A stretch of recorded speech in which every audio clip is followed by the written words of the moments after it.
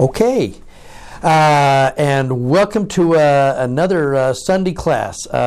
Seems like we're more out of the bunker these days. We're always trying to, Cindy and I were actually in a sacrament meeting in our ward for the first time since February.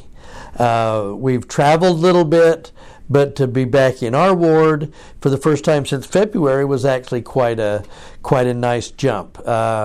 So sacrament meeting for us was normal, and I got to wrestle with cute grandkids all during church, which is always a real plus. So thank you for all of you who are continuing to join us, even as we're rolling along here. And obviously next week is General Conference. For those who may be listening another time, next week is General Conference, and so we won't be recording a class next week. We'll all be watching General Conference while we do that and see what the brethren and sisters have to say about everything that we're going through. And then we'll resume this class then in 2 weeks after we've had a chance to hear that and maybe even react a little bit to what it is that we hear from them next week. So welcome to all of you here. And again, it's always fun to see where people are coming from, and thank you for always kind of logging in and saying, hey, we're saying hi from wherever. So that said, I wanted to start today. We're going to be talking about the war in heaven and how it continues to roll on. And as we're looking in the first part of Genesis, and really what we're going to get a lot of things out of Moses 5 today from the Pearl of Great Price, there's an interesting little phrase, and it's like one of those. It's going to be one of those times that we're jumping all the way to the end, and then we're going to come back to the beginning and figure out how we got to that end. So let me get you to the end really fast, and then we'll start our walk towards it. And that's this moment. And it says right after Cain has killed Abel, it says, and Cain gloried in what he had done. And then he makes an interesting phrase. And if any of us were to ask, wonder what Cain's first words were after he killed Abel, what would be his reaction to someone who's just murdered, really for the first time that murder has happened? We don't know if there's been any deaths of the other older children of Adam and Eve that we'll talk about in a minute. But this appears to be the first time that death has been introduced via murder. And you wonder what Cain's response to that would be. And he makes a very interesting phrase. And he says basically this: I am free. Of all the things that he could have said, like, wow, that was close, hope nobody finds out, or I can't believe I did that, or whatever he might have said when somebody murders somebody else, for him to say, whew, now I'm free. Now, I don't know about you, but when I think about being free, it usually comes when you're free after you have been a captive. You're free when you feel like you have been trapped or unable to move, and now you've been freed from that thing, and now you are free to do whatever you really want to do. Which really then kind of begs the question here, and maybe this is why we're now going to look at this in 3 acts, and we're going to figure out how we got here. But the act of Cain killing Abel is an act of saying, I felt trapped, I felt constrained, I felt captured. And the only way that I could go from feeling imprisoned to feeling free is to kill my brother. Now that ought to raise all kinds of questions about what did he feel trapped by, and what enclosed him, and what was it that he was so bothered by that the only way he could get past this was to murder his brother. Well, that's an incredible leap. So I want to walk us there. Now let's go back. I want to walk us there kind of almost like an act or it's a play in 3 acts. And we're going to review a couple of things. And as Latter-day Saints, a lot of this we already know, but let's remind ourselves a little bit of the things that we do know. Now, as the curtain rises in May of 1844, maybe it's late April, Joseph Smith speaks in Nauvoo at the funeral of a friend of his, and of King Follett, who was digging a well. A rock fell on him, and then Joseph used that occasion just a few weeks before he was killed to really kind of put a capstone on everything that he had ever taught in the King Follett Discourse. And actually the King Follett Discourse at that funeral was actually one of the things that got him killed because of the expansiveness of this. And he's going to say, I will pull back the curtains, and we're going to look at God yonder enthroned, and there he is, and let me tell you about who he is. And those remarks were pretty controversial then. They're still controversial now in their expansiveness and the way that we look at it. But here's what he says. God himself, finding that he was in the midst of spirits and glory, because he was more intelligent, saw proper to institute laws whereby the rest of those intelligences could have a privilege to advance like himself. In terms of traditional Christianity, this is light years ahead of everybody else. Because what he's just saying is that all of those that God lived before and that we lived before, and that God didn't create our intelligences. They existed along with God. Well, that's quite a jump rather than saying God created people out of the dust of the earth and at that moment they were created. And he's going, no. He finding himself that he was in the midst of spirits, intelligence, and glory because he was more intelligent. Now he's going to put together laws so that they could advance like he is. And what he's going to say is, he says, the relationship we have with God places us in a situation to advance in knowledge. It was about gaining knowledge. That he says, if I can help them gain more knowledge, they can be like him.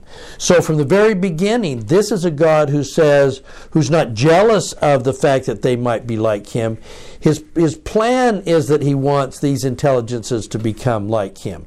He has gained in knowledge, and he wants them to also gain in knowledge. And then he's going to say, he has powers to institute laws to instruct the weaker intelligences that they may be exalted with himself, so that they may have one glory upon another, which is requisite to save them in the world of spirits. That really salvation and exaltation would be based on knowledge, and he put a plan together that would do just that would bring them the knowledge that they really needed to have. Well, for whatever else that Joseph might have borrowed from existing Christianity at the time, this was a shot in the dark. This takes it way beyond any of that, and again was quite a shock. So what we get as the curtain rises in our pre-mortal existence, what we have is a divine plan from God to exalt those other weaker intelligence, he says, and give them the knowledge necessary for them to be exalted and live like he lives. Now, in doing that, there will be 2 offers that are going to be made here. Now, God's plan of joy was that he would provide a world that would have choices, the ability to make decisions, right or wrong, so that his children could learn to taste the bitter and so value the sweet. They had to have the ability to choose falsely. And that then choosing and then being able to recognize it and be transformed and accept and understand the sweet, He called that joy. That is the joy, knowing bitter, but choosing the sweet, and that gives us that contrast that enables us to be and love and feel joy like he does. Now, these choices would result in giving these intelligences agency. True agency can only come if there are true choices. We only have freedom to choose when we also have the freedom to choose poorly. But it required that they have agency. So that's why agency then became the most powerful force, because it was the thing by which had exalted God the Father. Now, he knew that because there would be death and sin, those choices, the fall, our sins, whatever those that would happen in a messy mortality, would result in sin and in death. And so that death and sin wouldn't be a final, eternal death sentence, there would need to be a sacrifice, and it would have to be a sacrifice of blood, because blood would be shed by death, by sin. It would have to be a sacrifice of blood that would equal out what would happen sin-wise, and this sacrifice of this magnitude could only be made by the one who would execute the plan of happiness. It would take a God to do that. And so the end result is that everything God has and had experienced knowledge-wise, if this plan was executed, everything he had would be given to these intelligences who would become like him. That's why the Savior over and over said, all that the Father has will be yours. And he would say that is Father's plan, that in my Father's house are many mansions, many places. He wants you to be there. He wants you to be part of him and experience and gain everything that he has. Keep in mind that word gain, because that's going to come up quite a few times here along the way. Now, so the offer is, as we know, that the Savior then stepped up, and he, as the beloved firstborn, that he would execute that plan. And as we know, there was a second offer. It wasn't a second plan, but it was an offer that was a rebellion against the plan and would destroy the agency. And we're going to call that the Mahan plan, as we'll talk about in a second. It's the keeper of the secret. Okay? Now, Lucifer, one of the sons of light, one of the sons of the morning, and we don't really know what that means. Were there other sons of the morning, and he was like one of the quorum of the 12 kind of thing, because it talks about the sons. He was a son of the morning. Don't know if that's singular title or group, but there it is. But this gives you some idea of the magnitude of his level of knowledge and understanding to a certain point in that premortal world. Now the offer is that he and he alone would gain all of God's possessions. I want all of this stuff, all of the people, and I want your honor. He and he alone would gain all of God's possessions and God's honor.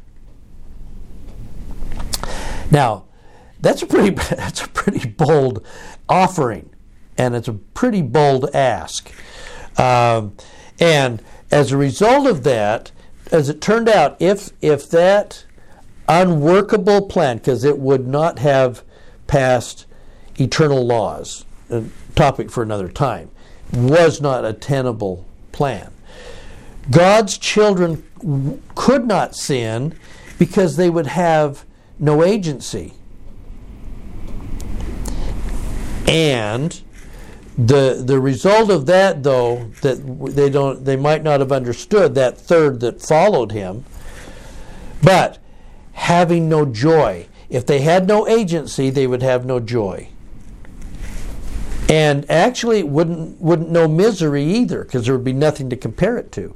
So in Lehi's words to Jacob, they would have no joy, for they knew no misery. And they would do no good, for they knew no sin. They could not be exalted, because they had never had a chance to work through that, and again, prized the sweet because they had known the bitter. They wouldn't know either one. And in return, he's going to gain possession, and that word possession is going to come up in a second, along with gain and honor. Now, of course, as a result of all of this, then, that's going to be rejected. And so, because part of this, and maybe his motivation behind it, I want to be the executor, but boy, that crucifixion thing, that doesn't look like that would be fun at all, right? So, his offer then would exclude, it would eliminate the key element of the plan, and that is the eternal blood sacrifice that would need to be made by the executor of the plan. There would be no blood sacrifice. And simply his gain of all of God's glory would come by taking it from everybody else. His gain would be everybody else's loss. And again, a third of the people said that, okay, that doesn't sound too bad. And away they went. Okay? Obviously, we know that plan is rejected, and we move forward. Now, so here is Joseph Smith taking traditional Christianity and moving not just what happened to the garden, but moving it far backward into an antiquity that none of us recall. Because ultimately, for traditional Christians and Jews, when they look at the Garden of Eden and they look at Cain and Abel, there are way too many holes here. Way too many guesses. What? And again, like we talked last time, that's sometimes people looking at reading the first part of Genesis. I think I'll read the Bible, and they go, oh, okay, this creation thing, and then there's a snake and fruit, and then this, and then so Cain and Abel, they're like the first two kids of Adam and Eve, and the oldest one kills the younger one right off the bat, but then he marries his sister. Where did the sister come from? It's not in there. That's a hole. And why would, and if that was God's plan, he really messed that one up badly. And so that's why they look at it and they go, okay, I read the Bible and became an agnostic. That's too weird. And there's too many holes, and it doesn't make sense. Now, I do have to tell you, though, that because of all of the holes, I went back and I read some of the Jewish Mishnah, the guesses and the traditions about what happened with Adam and Eve and Cain and Abel, and boy, oh boy, you give people enough holes and time to think, and they're going to come up with a lot of weirdness, and they do. And we're not going to go into all that weirdness, but just know that because there were all these holes in the Bible, it just didn't make sense that there weren't any other kids around, and those offering things. There's those two offerings, and God's going to like Abel's, but he's not going to like Cain's. That's kind of an arbitrary God, especially when Cain is doing the same thing his dad did, and Abel, and why would he do that? And that's a subjective God. We don't like this God of the Old Testament, quite frankly. He does weird things, and he doesn't give us any explanations. And the beauty of restoration theology, coming from Joseph Smith and modern prophets, is the ability for us to understand the big picture, not get caught up in all of these pitfalls of all of these places that just where there are just conundrums and holes in the story. So let's roll this back a little bit farther then, and if we're going to go from here, we get a chance to see that Act 2, that's in the Garden of Eden, that there was a plan in place, and it appears, as we look at it, that first of all, that they needed to first eat of the tree of knowledge. That was going to be the goal. If that was the way that the Lord had framed it, that the first thing that they needed to do was gain knowledge, and that knowledge would propel them into a mortality where those lessons could be learned. So it was critical that with that scenario that they advanced by eating of the tree of knowledge of good and evil, and then mortality would come after. And that finally, at some point, think about Lehi's dream in 1 Nephi 8, at some point after mortality there will be an opportunity to eat of the tree of life. Alma 32 talks about that tree of life growing within us, what ends up being of faith and all of that. Okay, a lot of beautiful symbolism around the tree of life. That seemed to have been the plan. Okay, now into the middle of that, here comes Lucifer and his rejected plan from the councils in the premortal life, and he's now going to try and force it and wedge it in to earth life. He brings the Mahan plan with him. And what's that going to be? Lucifer brings the Mahan plan, and that's knowledge of a hidden secret. His way to be able to kind of seduce Eve into thinking some things about God was this. He's going to say, you don't know that eating of this fruit is how God got to be who he is. And then the beguiling behind that is God had a secret of eating that tree, and he didn't want you to have it. That's why in so many cases the word Satan means the great accuser. And in this case, he's accusing God of trying to spin it so that God doesn't want you to be like him. The exact opposite of what the Lord wanted. God doesn't want you to be like him. He hid this knowledge from you. This is the way they got it. They're trying to keep the secret from you. And I'm going to tell you the secret. And it'll be your gain. You do it my way. You'll get the fruit, and it's good to eat. It's delicious to the taste. You're going to have knowledge. All those things they didn't want you to have. You'll gain, and God's great secret will be exposed. You'll win here. Okay? Do it my way. Now, interestingly enough, here comes the second part of his plan, is that when they do eat of that tree of knowledge, now sin has been introduced. And remember, the initial plan for Lucifer involved an offer of, we're going to do something, but we're going to eliminate Christ from the plan. We're going to eliminate the Redeemer, so we're going to cover your sin without a blood sacrifice. You should make fig leaves. Cover yourself up. The word covering, kapor, is the kaput, the covering of a Jewish man's that skull cap is a kaport, and it means a covering, and the atonement, the Day of Atonement, the Day of Kippur, is to be a day of a covering of our sins. And there's a lot of symbolism.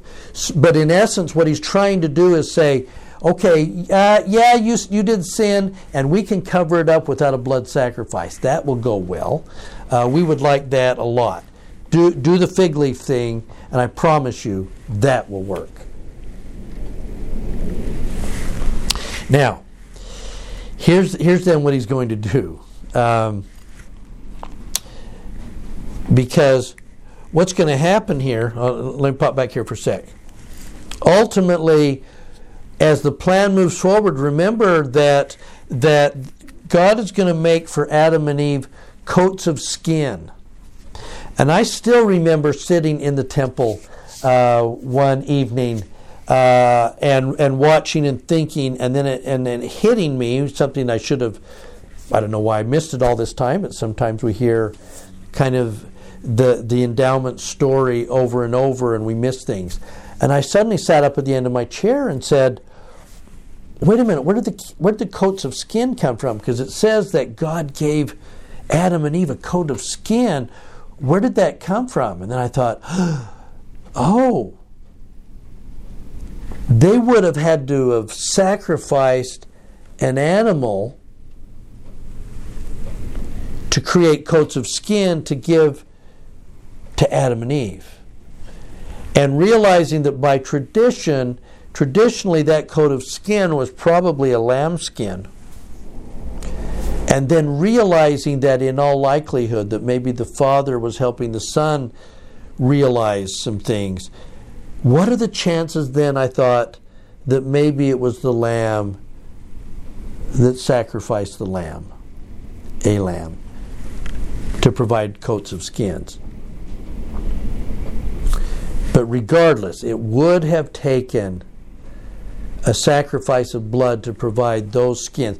As they left the Garden of Eden, they were wearing a kippur, a covering that had come to them as a result of the shedding of blood in their behalf, to cover their nakedness.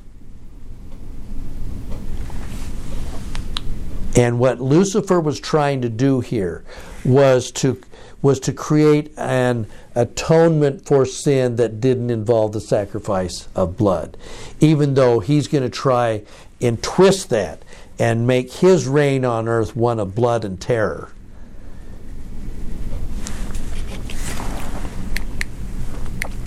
So now we get this part as we go into Moses 5. And we've already seen in this Act 3 that it says that the first part, that Adam and Eve had many children prior to Cain and Abel, answers that question that Christianity doesn't have. There were many children ahead of that. It's interesting that they're not named, that we don't have the names of Adam and Eve's first kids.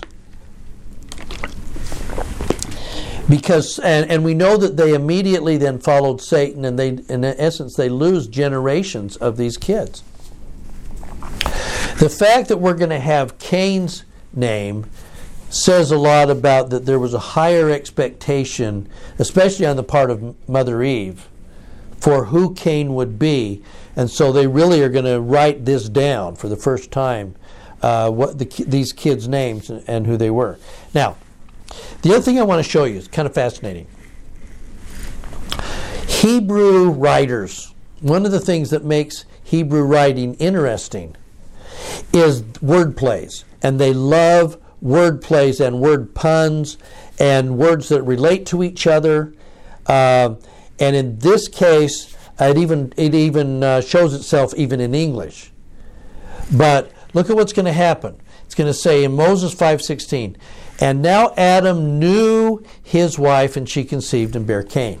Now this knowledge, it's a term that's used in the Bible a lot. That carnal knowledge, of Adam knew his wife as a kind of a symbol for intimacy. That there was going to be intimate knowledge, and the word that we're going to say is knew, meaning it's close, it's very intimate, and we're going to know things that other people aren't going to know. So there is a bit of a secret here, right? And this idea of Adam knew his wife, she bears Cain, and Cain is going to hearken not to the Lord, and he's going to say, who is the Lord that I should know him?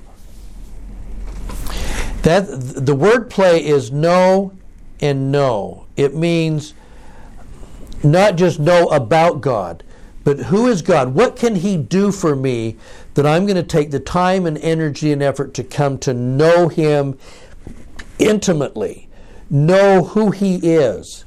Remember the term that is used, like Moses saw God face to face. The belief is that face to face phrase is that we're going to know somebody so intimately that you can feel their breath on your cheek.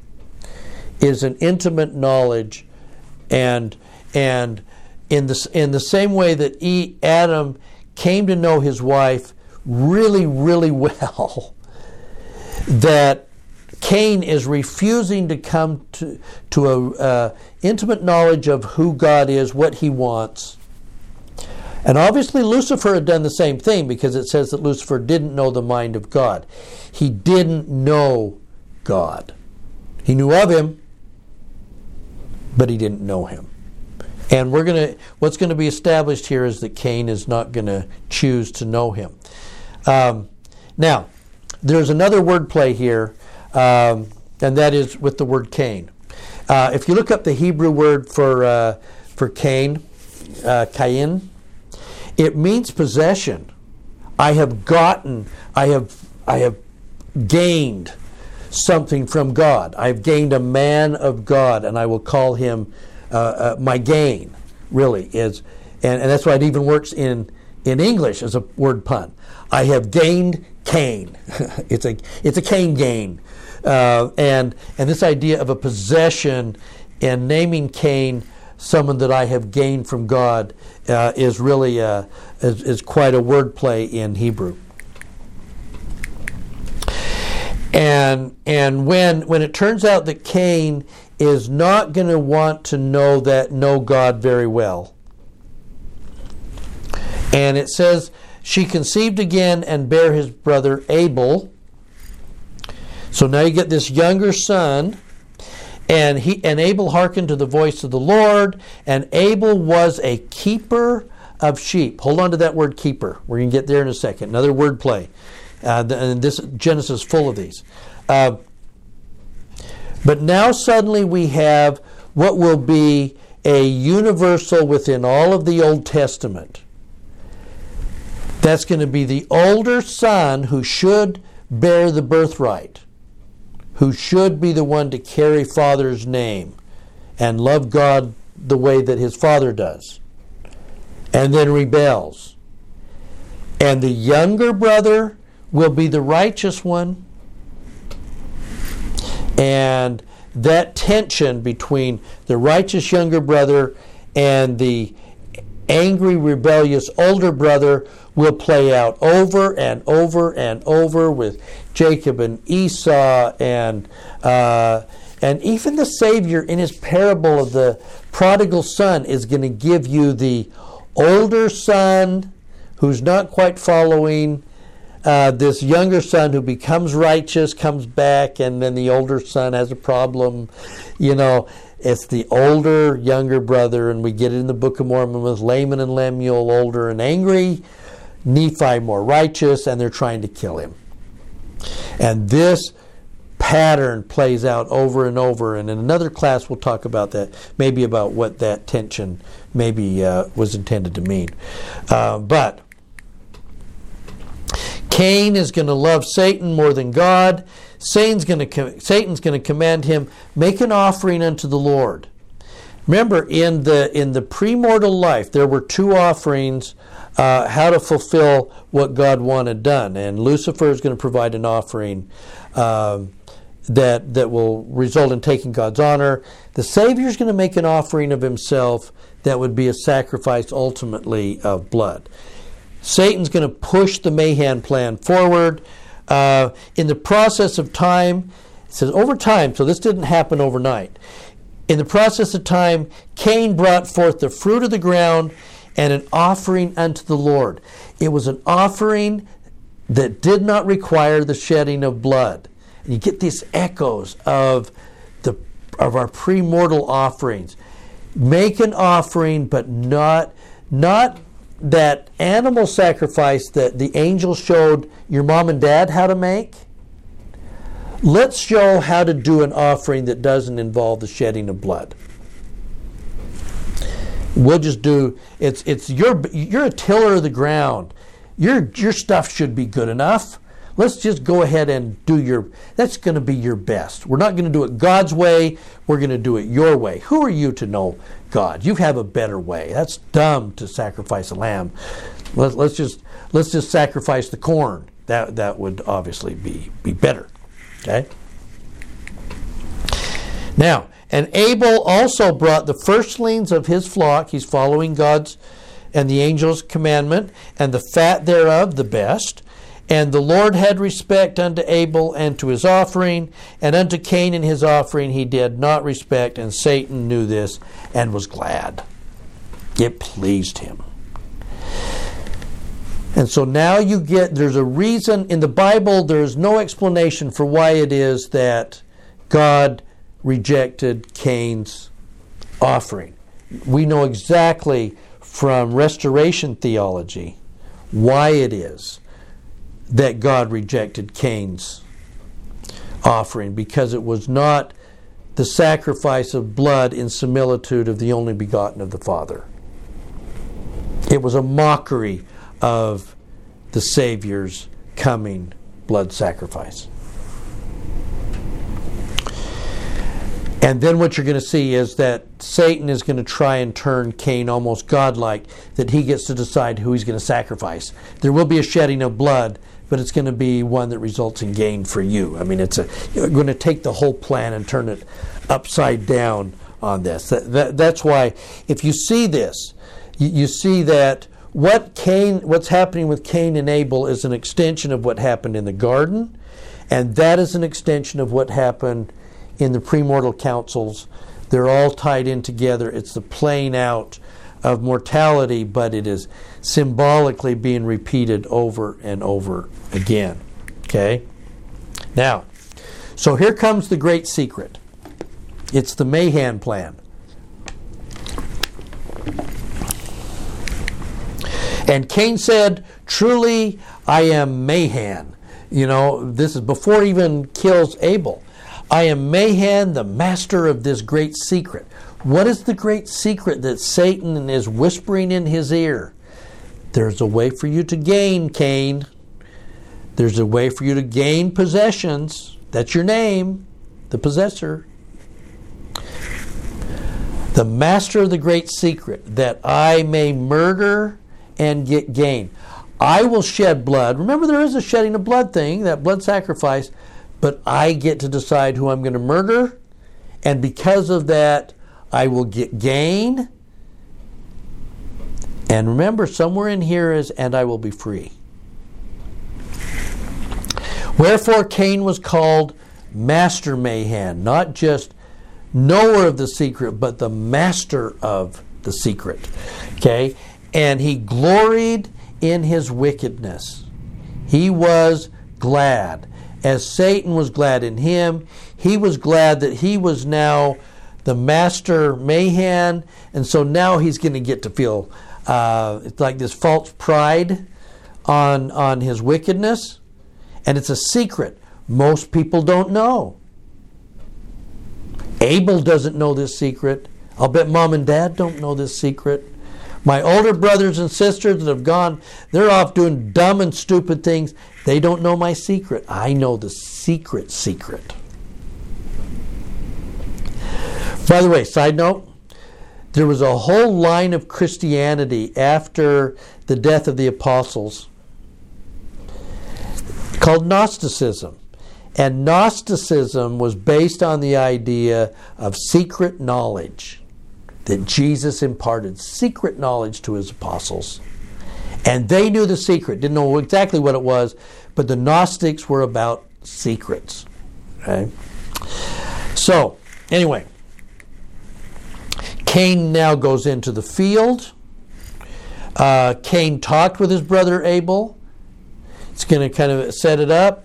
His brother, it came to pass that while they were in the field, out there in the world, that Cain rises up against his brother and slays him. And now he's putting forth the plan. In other words, this secret thing, Abel didn't know I was coming to kill him. Very mafia-like, isn't it? of we're going to keep the secrets, and it'll be secret deaths. Think about Nephi in 3rd Nephi. We're going to kill off the chief judges. They're not going to know what's going on, and nobody know who committed the murder, because we're the master mayhans. We're the keeper of the great secrets. And certainly there's no shortage of those kind of master mayhanery. Yes, that's actually a word. Master mayhanery among different peoples, and that it's been used to great effect to do what? To get gain. And Cain gloried in what he had done, and that's when he's going to say, I am free. I wasn't free until I was able to gain. I'm going to feel trapped until I want whatever I want, and I will murder to get what I want. And surely, the flocks of my brother falleth into my hands. I will have freedom when I have more gain. I'm just think about kids that for instance, they're just dying because they don't have a phone yet, or they're dying because they don't yet have a car, or they're just falling apart because they got to have this cereal. I'm miserable until I'm free. I finally get my right cereal. I will be miserable until you cut my sandwich in triangles and not in squares, and I'll be miserable until I'm finally free because I got my right sandwich, or I got my car, or I got to date. Childhood is all about I am trapped because I don't get what I want. And so much of the world these days is about this. And the Lord says unto Cain, where is Abel thy brother? And he said, I know not, am I my brother's keeper? Am I the shepherd over my brother in the same way he was of his sheep? Am I my brother's keep? Do I keep him? Do I protect him? Do I shepherd him? Do I defend him? The ultimate lie. But ultimately with that, it was surely about gain. So, as we start wrapping this up, couple of things that I think we take from all of this. And that is that our understanding that the Father initially instituted a plan whereby we would gain. What would we gain? A little bit? A little kingdom? A little glory? That's not what the Father had in mind. What the Father had in mind was eternal gain. All that I have will be yours. All the knowledge that I have will be yours. I want you to be filled with glory as I'm filled with glory. I want you to joy the way I joy. And I will put together everything. I will sacrifice my Son for you to joy and to feel that eternal happiness that has no end. And whatever it will take, I will do. And that will be my work. And my glory comes from your eternal life and your eternal joy. Now, what the great accuser, Satan, would have us believe is that we can gain without sacrifice. Our ability to joy rests on an eternal sacrifice that was made on the cross. And it required the sacrifice of blood, the blood of the greatest man ever to walk the earth.